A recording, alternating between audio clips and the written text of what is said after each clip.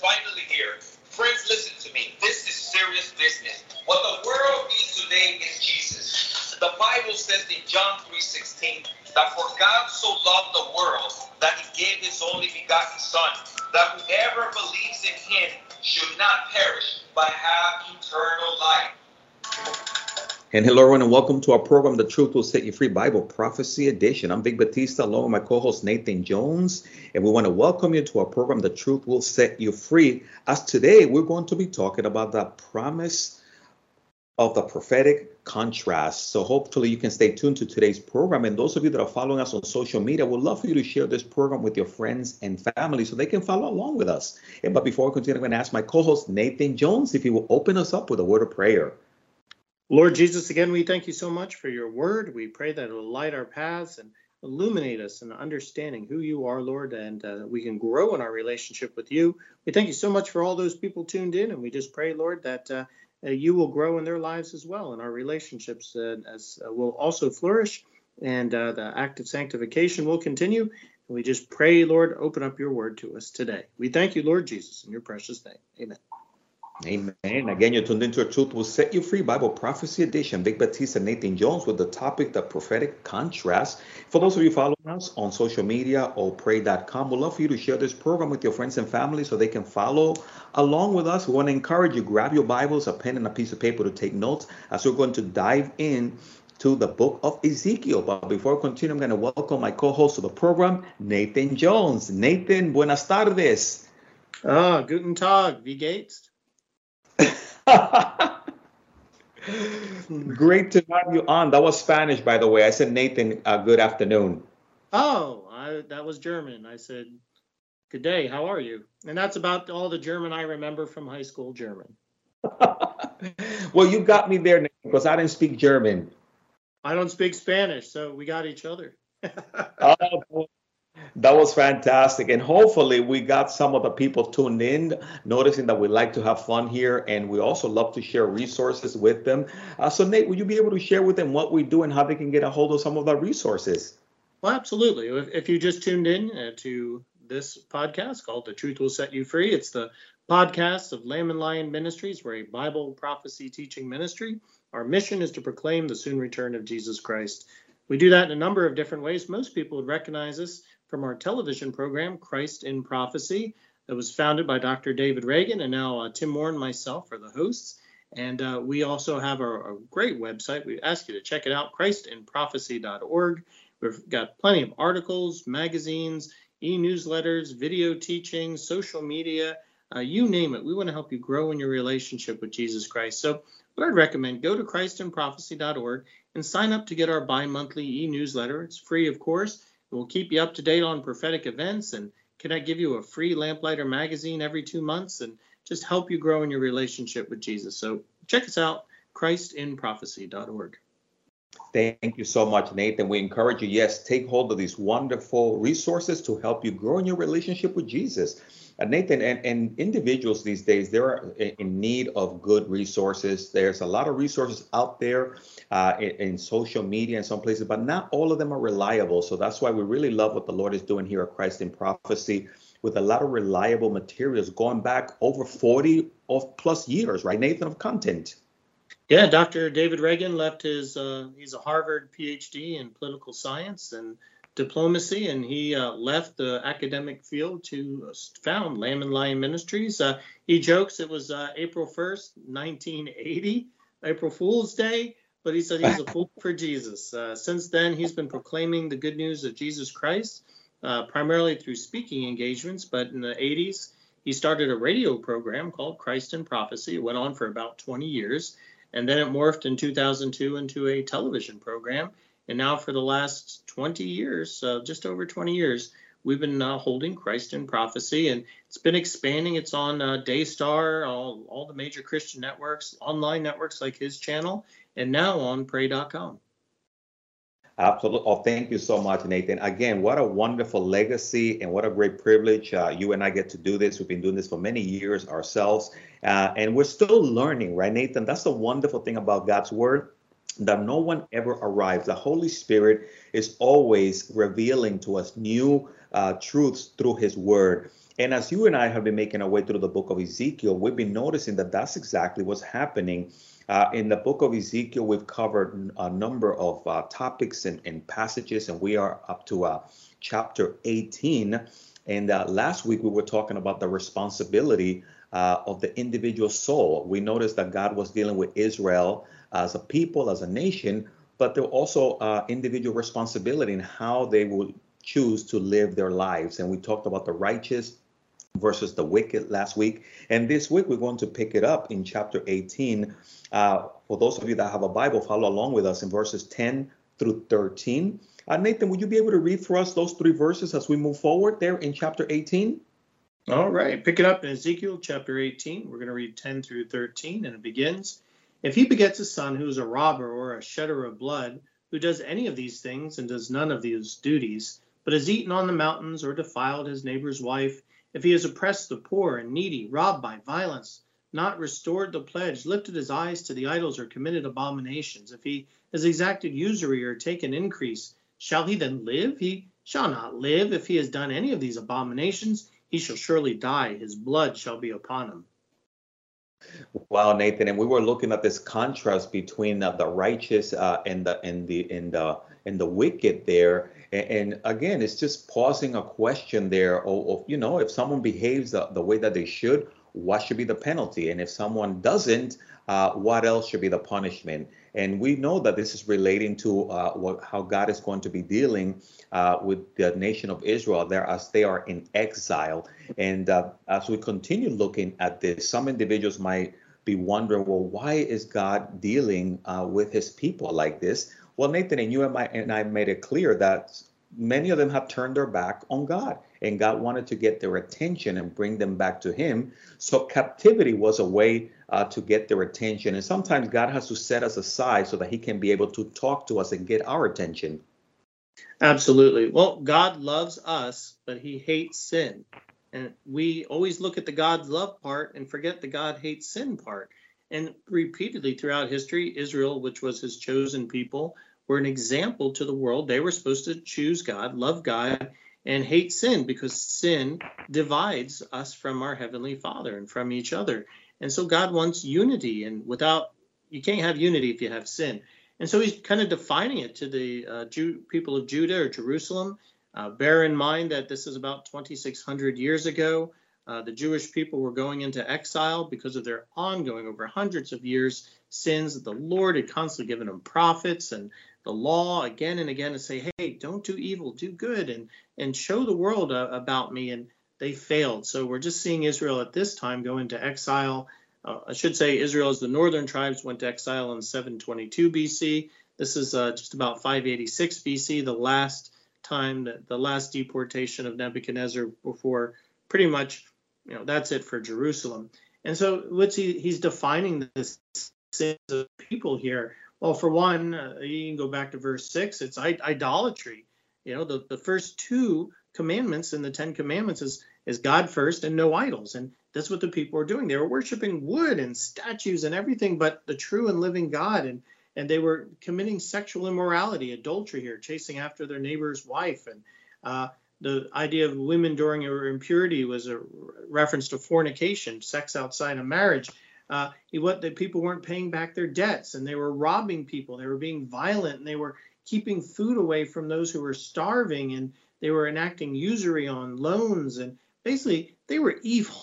And so God says, this is it. You're going into exile. That's the only way I can think to get you guys to stop committing idolatry. And it worked, because you can read later in Haggai, Zechariah, Ezra, Nehemiah, the Jewish people that returned back to the land were no longer idolatrous.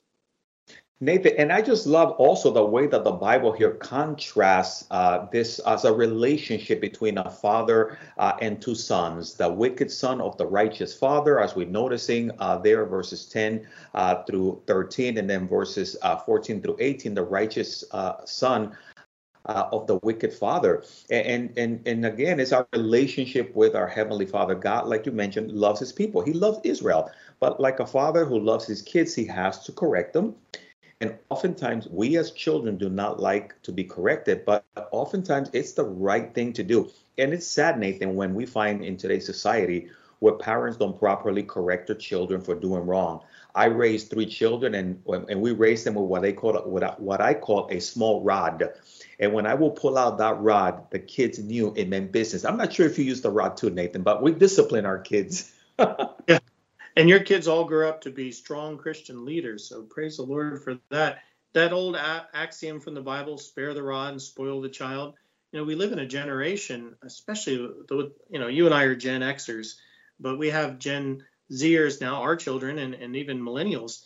And our generation, I think, really dropped the ball in parenting because we didn't use the rod. We spoiled the child. And now we've got this whole generation that's pretty much defined as spoiled, rotten brats. I mean, no offense if you're a millennial or a Gen Z listening. I'm not trying to say that you are, but we as a society, and I'm saying society-wise, have taught our children that they're the center of the universe and they deserve everything, and they should never have to have struggles, and they should get awards for everything they do no matter what, and everybody's a winner, and all these things aren't teaching people to work hard and to accept meritocracy, to be advanced based on their skills and abilities and their hard work. We've taught people that they're owed everything, and so they expect the government to give them everything, and that's a tremendously bad society. When you have an austere society that has too much time on your hands, you're going to end up getting an evil society, because with all that time and all that money and all that self-focus, they will then end up devoting their time to evil. And that's what we're seeing with Israel here in Ezekiel chapter 18. Excellent point. Again, for those of you that just tuned in, you tuned into the Truth Will Set You Free Bible Prophecy Edition. Vic Batista, Nathan Jones, as we're looking at Ezekiel chapter 18, talking about the prophetic contrast. And Nathan, as we look there at verses, chapter 18, verses 14 through 18, we see another contrast of the righteous son of the wicked father. And there, beginning in verse 14, it says, if, however, he begat a son who sees all sins which his father has done, and considered but does not do likewise, who has not eaten on the mountains, nor lifted his eyes to the idols of the house of Israel, nor defiled his neighbor's wife, has not oppressed anyone, nor withheld a pledge, nor robbed by violence, but has given his bread to the hungry, and covered his naked with clothing, who has withdrawn his hands from the poor, and not received usury or increase, but has executed my judgments, and walked in my statutes, he shall not die for the iniquity of his father. He shall surely live. As for his father, because he cruelly oppressed, robbed his brother by violence, and did what is not good amongst his people, behold, he shall die for his iniquity. Nathan, and as we read this passage, it sort of makes sense, right? We do what we're supposed to do and we follow God's rules. Well, he's going to bless us for that. But if someone turns in contrast to that, there's a discipline that takes place and a judgment that comes on that individual. Well, you just have to read the book of Micah. Many people don't read the Minor Prophet book, but I love the Minor Prophets. I even wrote a book, 12 Faith Journeys of the Minor Prophets, about Micah and the other prophets. And Micah lived in a time period where the government had gotten tremendously evil. It was so corrupt. And there was an evil king named Ahaz. I mean, the guy was the worst. He was stealing people's property and desecrating the temple and stealing the money out of the temple, and he was sacrificing his children to Molech. But he had one son, Hezekiah, who survived all that, and Hezekiah became a good king. He rejected Ahaz's evil and then turned to the Lord and lived a life of good. And that's what we're seeing here in the story here, is that there is evil people, but they can have good children, because the Lord says that everybody out there who is a sheep are the ones who turn to him. I don't want to get into election or anything like that, but basically, those hearts who turn to Jesus Christ are his sheep. They're the elect. They're saved. And so there are people born of very evil people, and they turn to Jesus Christ and they're saved. And there's other people who, and tragically, you could be a good parent, love the Lord, but your child roams away or leaves and becomes apostate altogether. Brother, you and I have been in ministry for many years, and we know long enough that we've had many people write in and just at their wits' end, because they've tried to raise their child up in the ways of the Lord, but they reject them. And they often, you hear especially people saying that, well, they've picked up an alternative lifestyle. I mean, it's gotten that bad. So my heart goes out to all of us. We try as parents to do what is right, but in the end, it's as the Lord says, the souls are his. If we go back up to verse 4, where he says, behold, all souls are mine, and the soul of the Father as well, the soul of the Son is mine. The soul who sins shall die. So, in the end, the Lord is judge, and we just got to pray for our lost children that they come back to him. But that's a tough subject, brother. Very tough subject. Absolutely. And Nathan, and a good point here is that, as adults, we're responsible for our decisions. You and I, we raised our children, we taught them the word of God. But the reality is once they get to that age of accountability, it's a little different for all. But once they know what they're doing and they start to make their own choices, well, we really cannot control that. And that's what we notice here. Sometimes someone will say, like father, like son. Well, that depends. Not always. I was not raised in a Christian home. But then as an adult, I began to make my own decision. I decided to follow the Lord, although my parents or my dad did not. So that's the thing too. It's good that that's the God. This relationship we have with God is one of choice, and it's up to us. When we make the right choices, we'll be blessed. When we make the wrong choices, there's a discipline for that. But the reality is, if people don't eventually turn to God, like you were saying, the soul, the sins will die. And it's a promise. We see so many people dying today from drug use and alcohol, different things, because they're making the wrong choices. But if you give your life to Jesus and you allow the Holy Spirit to minister to you, God can turn that around. Again, God is a wonderful God. He loves you. But God is also a gentleman. He will not push his way into your life. He will allow you to make your own decisions, and sometimes good or bad.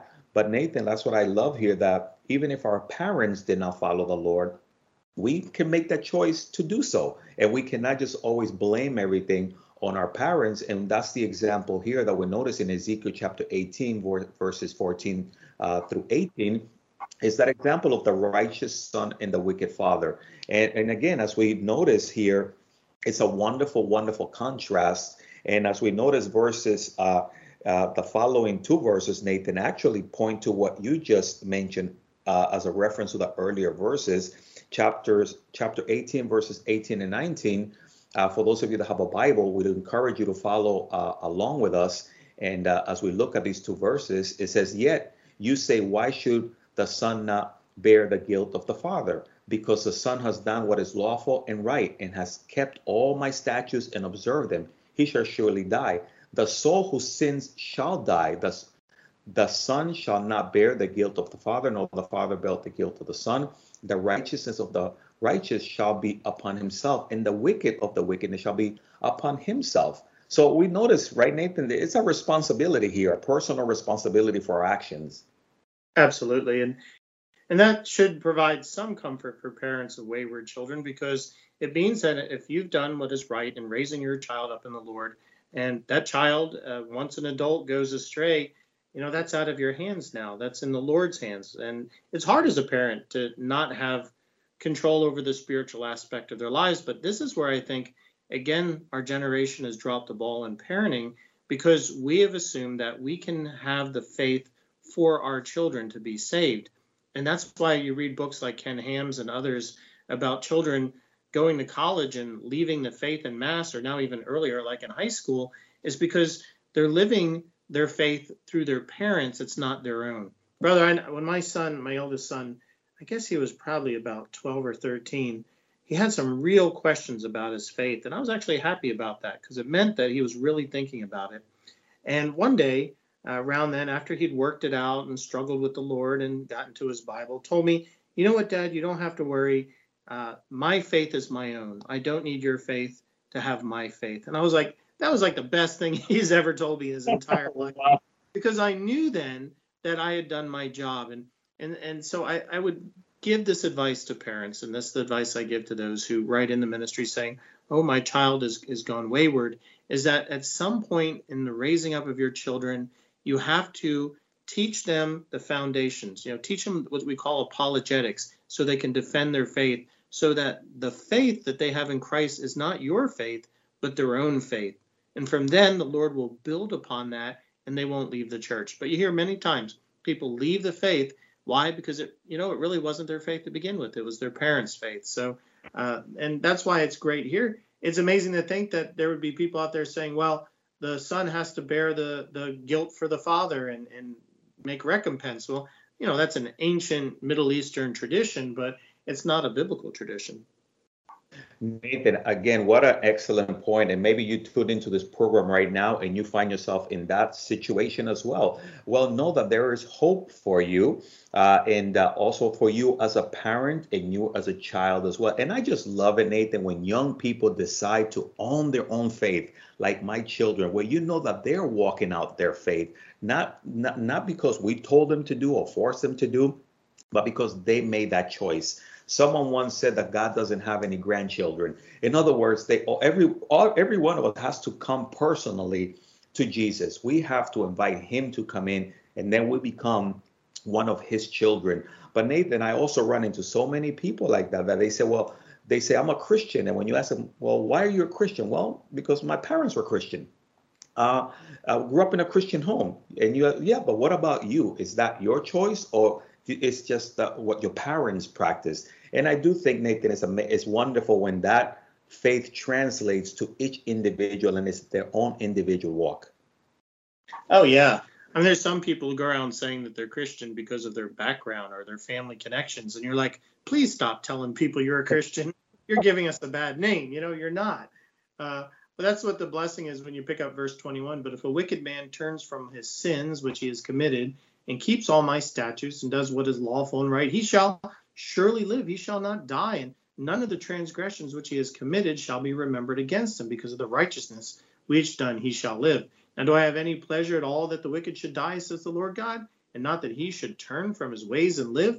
In other words, the Lord takes pleasure when sinners repent and turn to him. He doesn't take pleasure in throwing people into hell, which that's the ultimate punishment for a rebellion against God.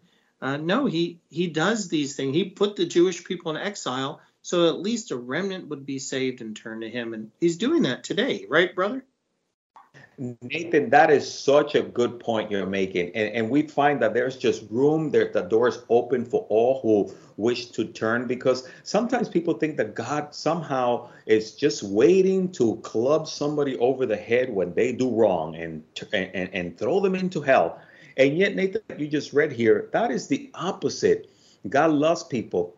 His arms are open. He takes no pleasure in the death of the wicked. I mean, Nathan, Romans chapter 5, verses 8 through 9, I love that passage because it actually shows how much God loves us. Would you be able to read that passage, Nathan, for someone in case they don't have a Bible there? Romans chapter 5, verses 8 and 9, just to encourage maybe someone listening right now, the things that God is just against them and that God hates them and that God can't wait for them to fail.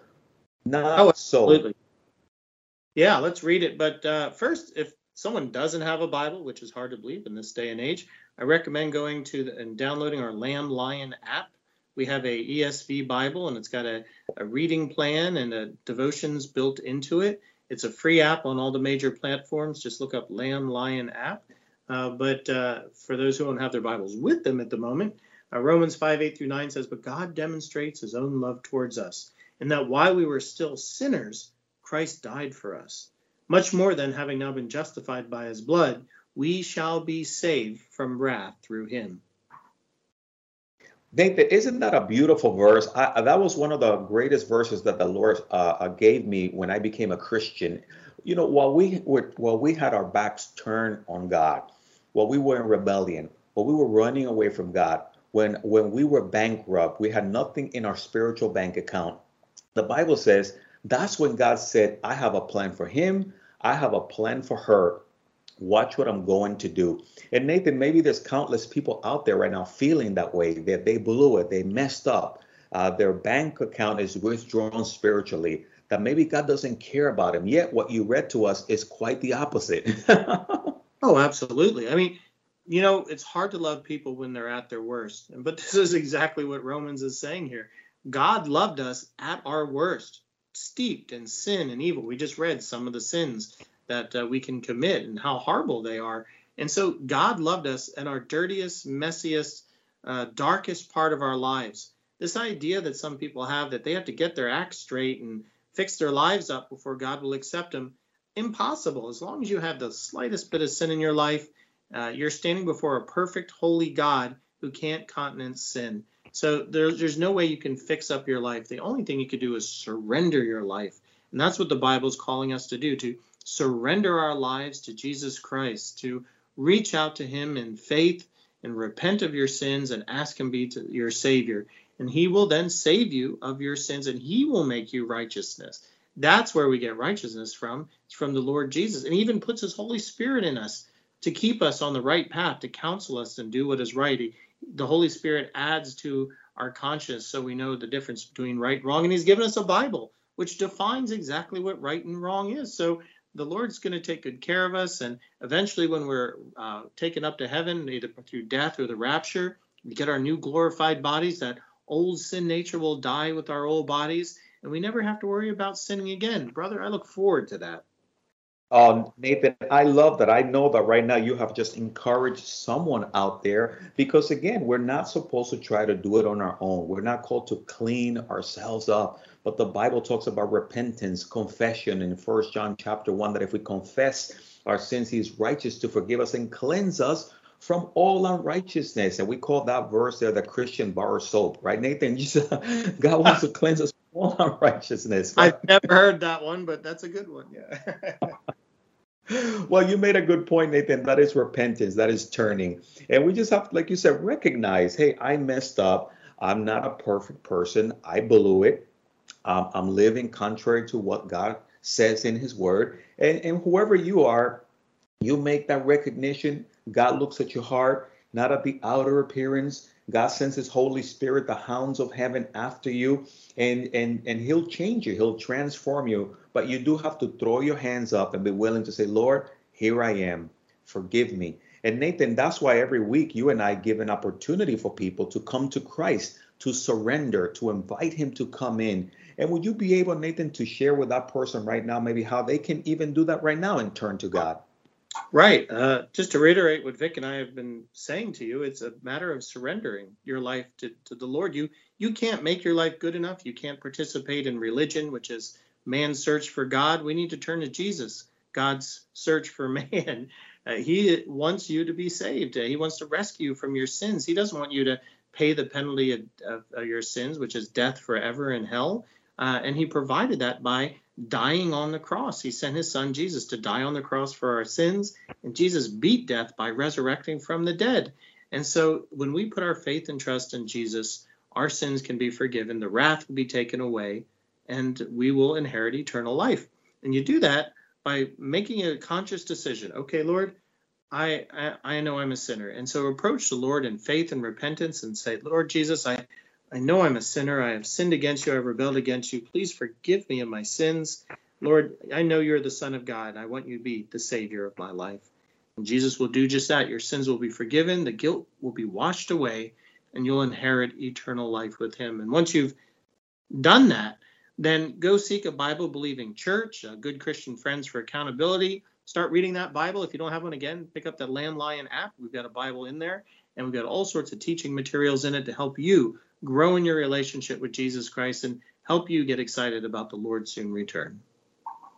Hallelujah, Nathan. Thank you so much for sharing that. And if you trusted in Christ, hey, reach out to us. Let us know. We would love to rejoice with you. If you're watching, if you're catching this program on apray.com or social media, whatever platform, reach out to us, 305-992-9537, text or call. We would love to just rejoice with you and celebrate, because we know there's a celebration in heaven for every sinner that turns to Christ. Nathan, thank you for sharing that wonderful invitation for those that are part of our program today.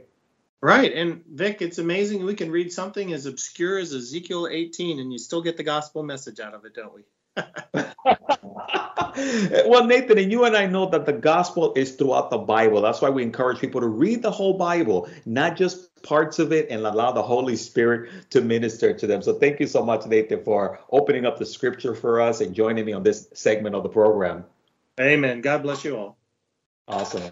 And well, we ran out of time for this segment of the program. Vic Batista, Nathan Jones with Landlion Ministry, thanking you for being part of the program. May the Lord bless you and keep you. May his face shine upon you. You guys have a great week.